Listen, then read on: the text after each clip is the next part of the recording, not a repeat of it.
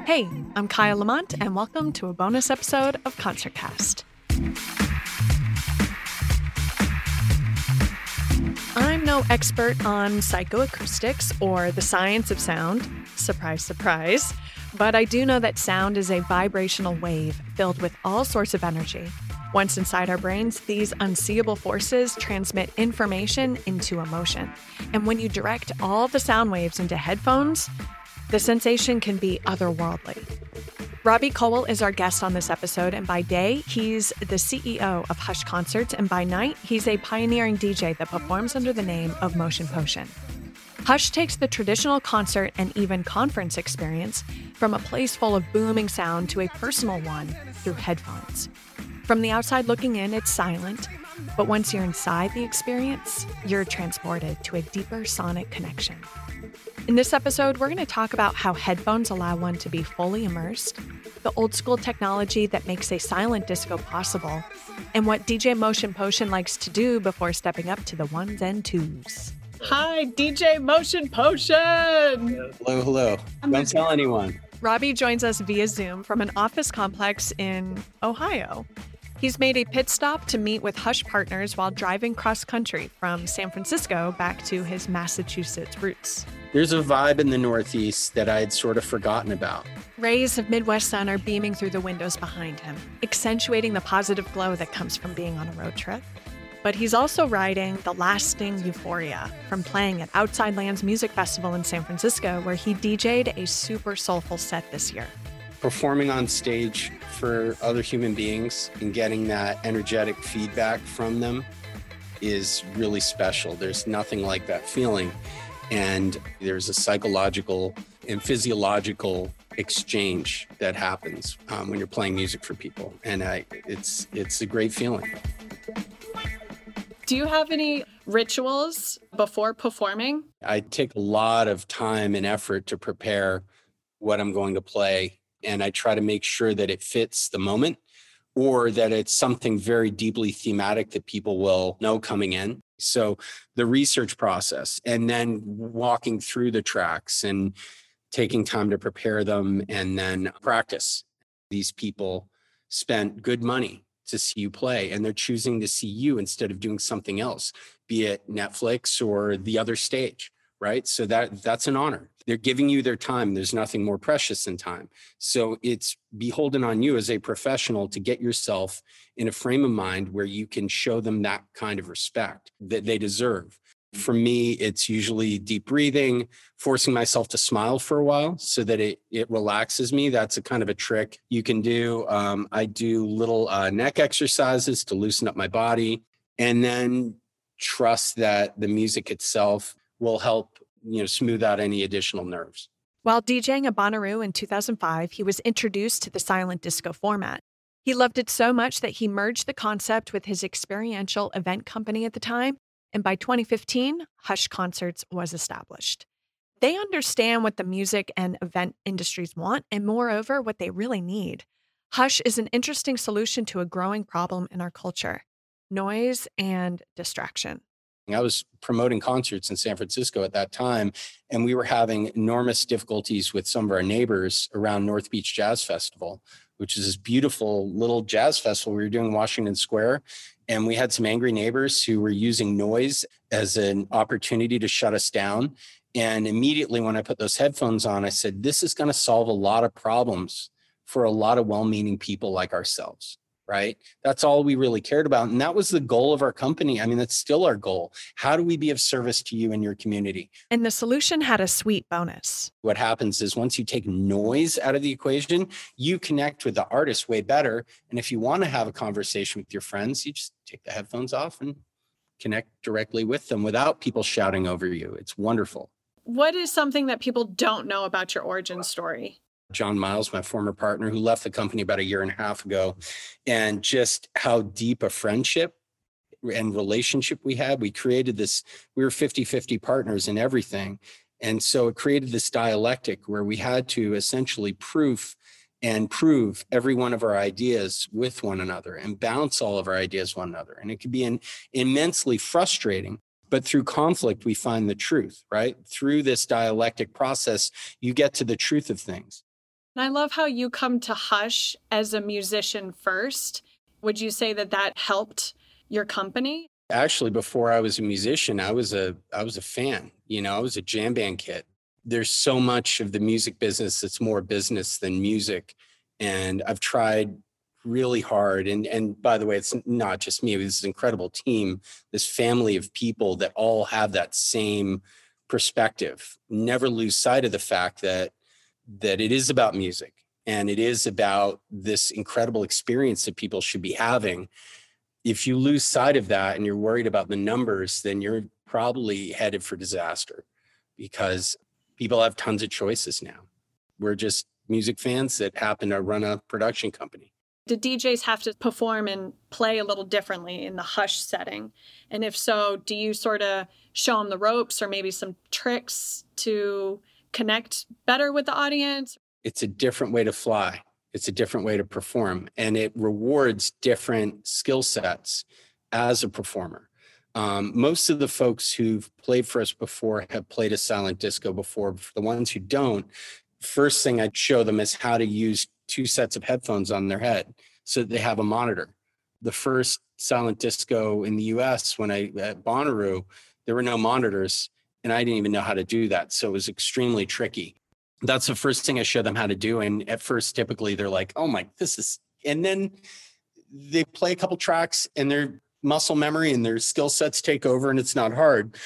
But from a programming standpoint, from a theme and genre and set building standpoint, it does reward a different approach.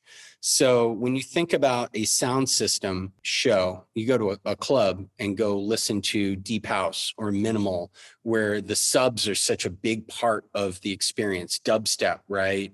Trap. It's all about waiting for that big bass line to come in and massage your chakras with waves of bass, right? Well, you don't have that in silent disco. So how are you going to give people that sort of cathartic release experience? You can do similar things with silent disco because people are actually listening.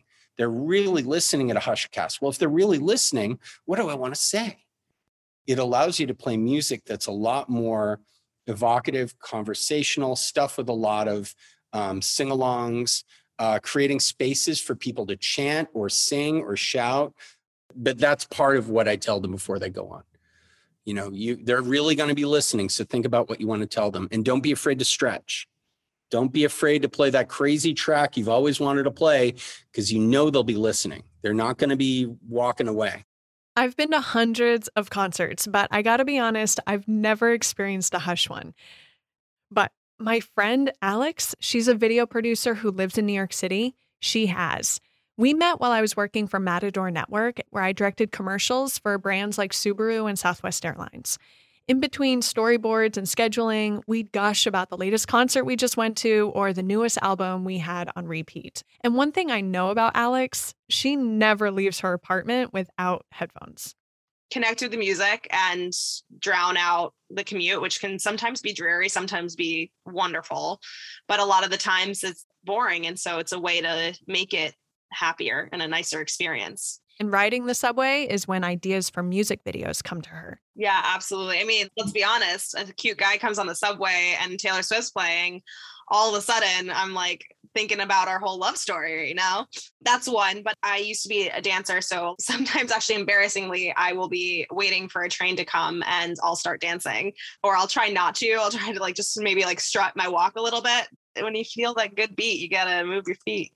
Did you please tell me you just made that up? I did. Yes. The first time she tried silent disco was with her roommate at Governor's Ball, a 3-day music festival in New York. If I was in your shoes, walk me through the setup and bring me through the whole thing. Yes, we found the tent. There was this large sign that said silent disco, but of course we would have been able to tell because you just see all these people with the same over the ear, soundproof headphones that actually are kind of cute because they have a light up sometimes. So you see all these people dancing, but you don't hear anything. You're like, what is going on? And then you see when you enter near the DJ booth, there's either racks or someone hands you a headset and explains to you how to use it. And there's like this moment of it, like anticipation where you just see everyone and you're like, okay, what song is it? What are they listening to? And you put it on and then you're there with them all of a sudden. And it makes sense. You're just there. You get it now.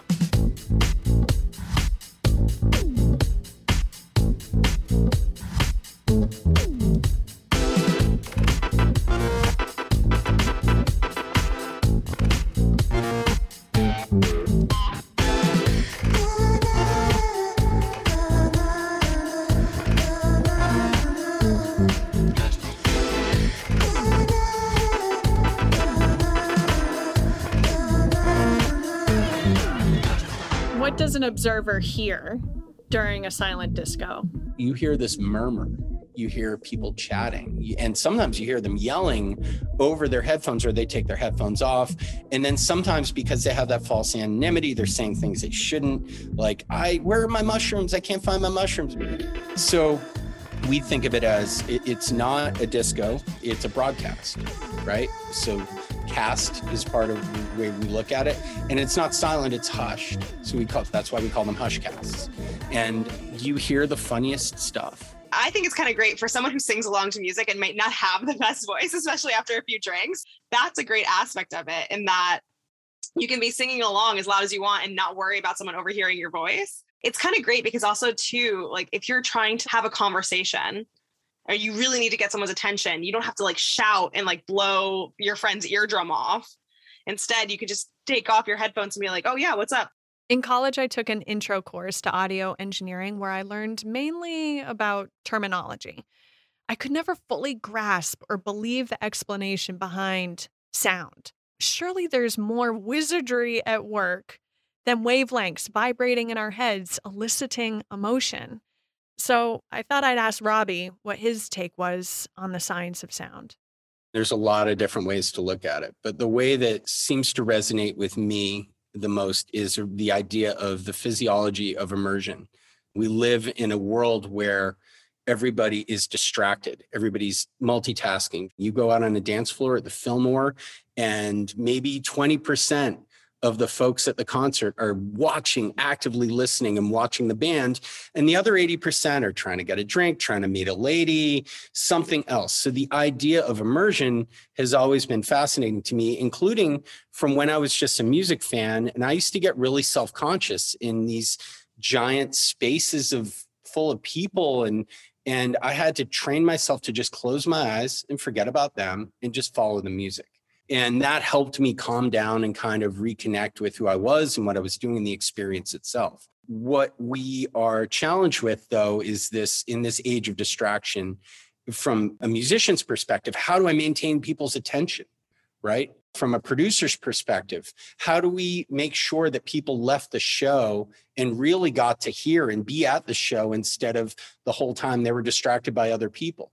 And so we've worked really hard to find ways to build that direct connection between the artist and the people that are trying to experience, and not just the artist, conference speakers, folks giving lectures and whatnot, trying to find a way around the age of distraction to a place of a more immersive entertainment experience. The changes in technology have given us new tools to do that. Obviously, wireless headphones being my favorite. You're not hearing other conversations about, maybe that girlfriend drama from the group next door, or even just like the obnoxious guy trying to mansplain Jack White to you. It's just the music, which is pretty awesome.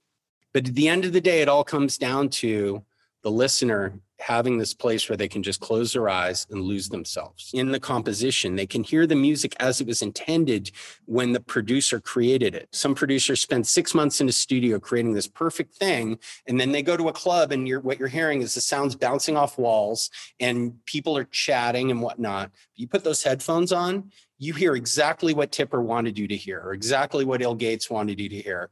And that is a tremendous, tremendous benefit.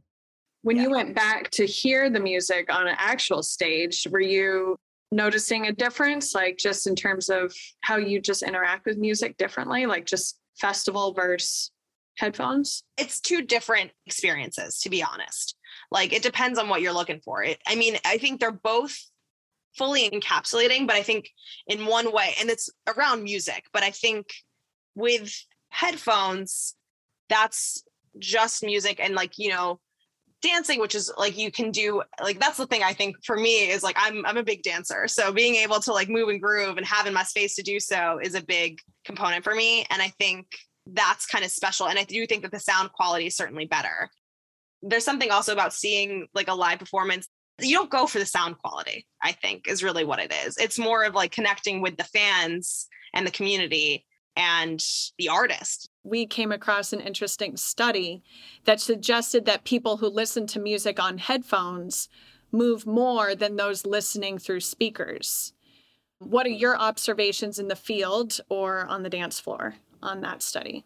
So I like to think about Hitchhiker's Guide to the Galaxy, Douglas Adams. There was that creature that felt that if he couldn't see you, you couldn't see him. That's how a lot of people act when they put on the headphones. It gives you a sense of false anonymity. You have the headphones on, so you are free. You feel like, especially if you close your eyes, you're free to let yourself go. You don't see that in front of the stages. In the stages, maybe 10% of the people are fully engaged. And it's the same thing in the conference space where you don't hear people coughing or shuffling out of the room. You're getting 100% of what the presenter's trying to convey. And the presenters are thrilled when they come off stage because everybody's really listening. And Alex can agree. I think that there's an aspect of putting on the headphones and feeling like you're back in your own room dancing. And I think it really does go to like that feeling that comfort in a way where it's feeling isolated, but in a group. So I think it's the comfort of having your own zone and your own space, but still being able to connect with those around you. And the headphones that you use at Hush, what brand is that? So what we use is essentially what's called an OEM, and then you can customize them however you need them and use them. So two things that we have that nobody else in the States have. We have a conference headphone that we partnered with Silent Disco King and Silent Conference in the UK to bring over to the States. And the beauty of that one is that we can do up to 20 channels at a time. When you have multiple channels like that and the tech side, how are you not train wrecking? How are you not interfering with other channels? Like what is sort of the basics there? So the beauty of Silent Disco, we get asked a lot, do you need Wi-Fi or is this Bluetooth? And the beauty of Silent Disco, it's just based on 100-year-old technology. It's just radio. There's this thing called intermodulation. Basically, the more frequencies you have, the more ripples they create in a pond. And they interact just like ripples in a pond, to where 3 ripples could create 24 ripples. What the conference business forced us to do is to get the kind of training and resources that big time conference frequency coordinators have. Sometimes at a conference, there'll be like 200 wireless mics. At a festival, there might be 100. All those frequencies have to work together. Then you have the Wi-Fi, and then you have the RFID people. And so those frequency coordinators are essentially geniuses that use very powerful computer programs to analyze. We don't have, maybe a fraction of those guys' knowledge, but we have enough to pull off what we're trying to do. It goes back to it's all invisible, like when something goes down to like troubleshoot sometimes, that has to be frustrating. 95% of the time you turn it on, it works. It's the other 5% that you earn your paycheck. One great story was when we did Lightning in a Bottle back in, I want to say 2013, 2014, when they're still in San Diego. And we built this big, beautiful stage, and we had everything set up, and then we turned it on, and it was just like what's going on? And we're, looking around, and they had put the cell phone repeater tower right behind our stage. And we went to Jesse and Dee Dee and the promoters with like, hey, this isn't going to happen. And I said, well, what do you need? And I said, we need a forklift. And they're like, a forklift? What's that going to do? We went and got a forklift, and we picked up our stage, and we basically drove it all the way to the other side of the festival grounds, put it down, and had a silent disco there, far away from the cell phone cow. Sometimes the solution is, science, and sometimes it's just muscle. So pandemic hits. I'm sure you had a lot of festivals booked for spring, summer. Pandemic hammer comes down on all of us. How did it affect you and your team? Oh, it was an ass kicker. We're in the events industry. If there is no events, there are no industry. But for us, the big kicker was the conferences, because it pays the bills for us in a lot of ways. The corporate business isn't sexy, but it really was a bigger driver of us being able to pay salaries and healthcare and the things that our little family needed. And it all went away just like that. Everything shut down in March, and we're looking at all of a sudden zero revenue. How are we going to do this? We looked into the abyss, okay, what does bankruptcy look like? Because there was no real thought of any public relief or anything like that. And then we decided that we were going to fight.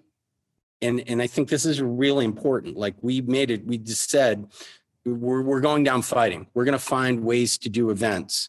We're going to find ways to survive. We're going to find ways to be of service to our community. We started working with a small capacity with a fitness client. You probably know SoulCycle. And we ended up doing a ton of work for them at dozens of locations around the country, to where they would just move their studios outside, spread out the bikes, put on the headphones so they don't have to worry about sound bleed. And it was tremendous. We also did some driving concerts.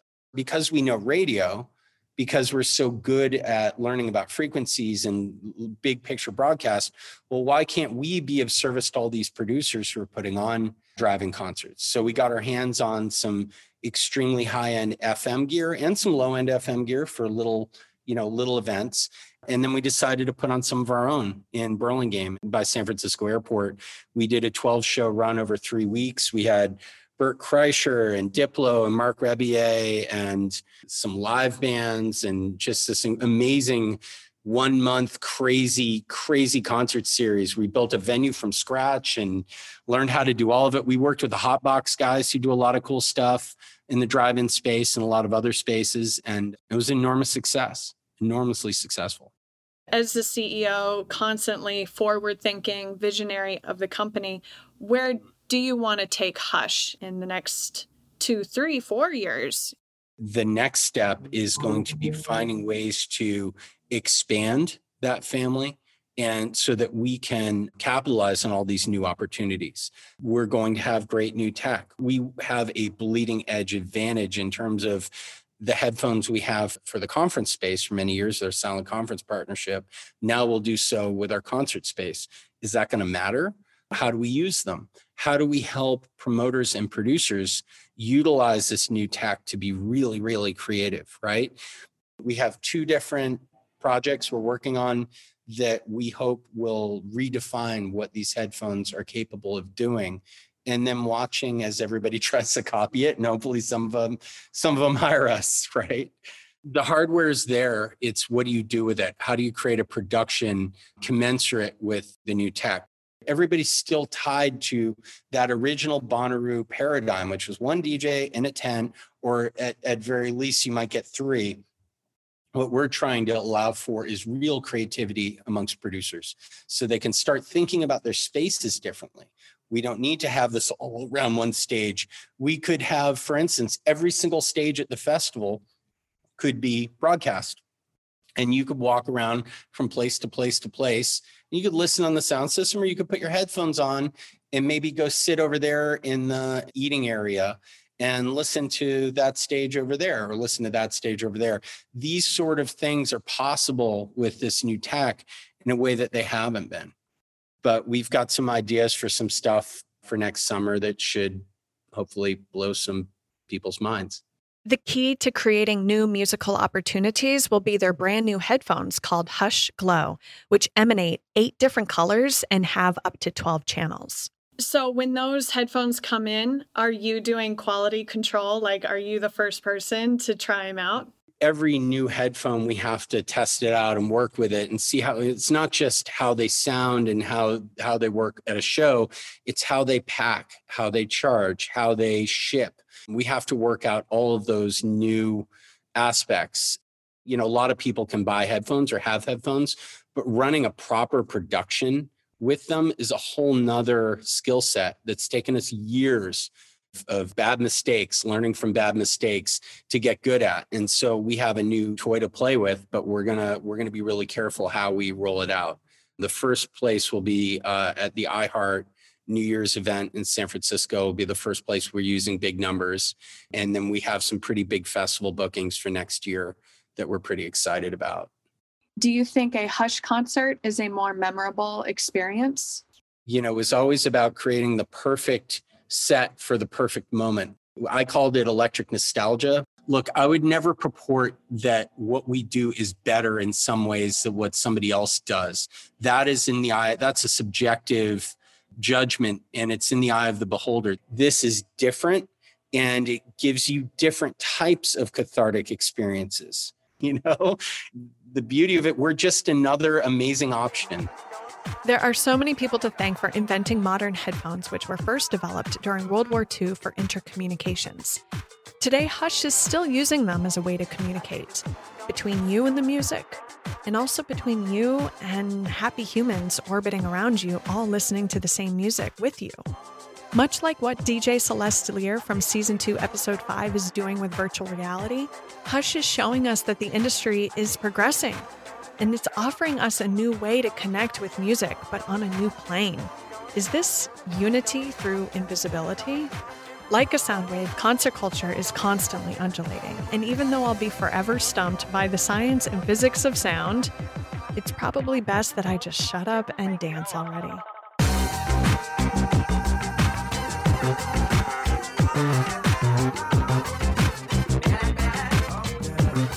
ConcertCast is a production of Good To Go Studios based in Ellsworth, Maine, created and produced by yours truly. My co-writer on this episode is Heidi Stanton-Drew. Our editor and engineer is Peter McGill. Special thanks to Robbie Cole, aka DJ Motion Potion, for sharing his music from Crack and Smack and Gathering of the Vibes DJ sets. And to Brooke Fogel and Bowers PR for setting up this cool interview. Subscribe to ConcertCast wherever you listen to podcasts and find us online at concertcast.live. And thank you to everyone for listening. I'll see you on the dance floor.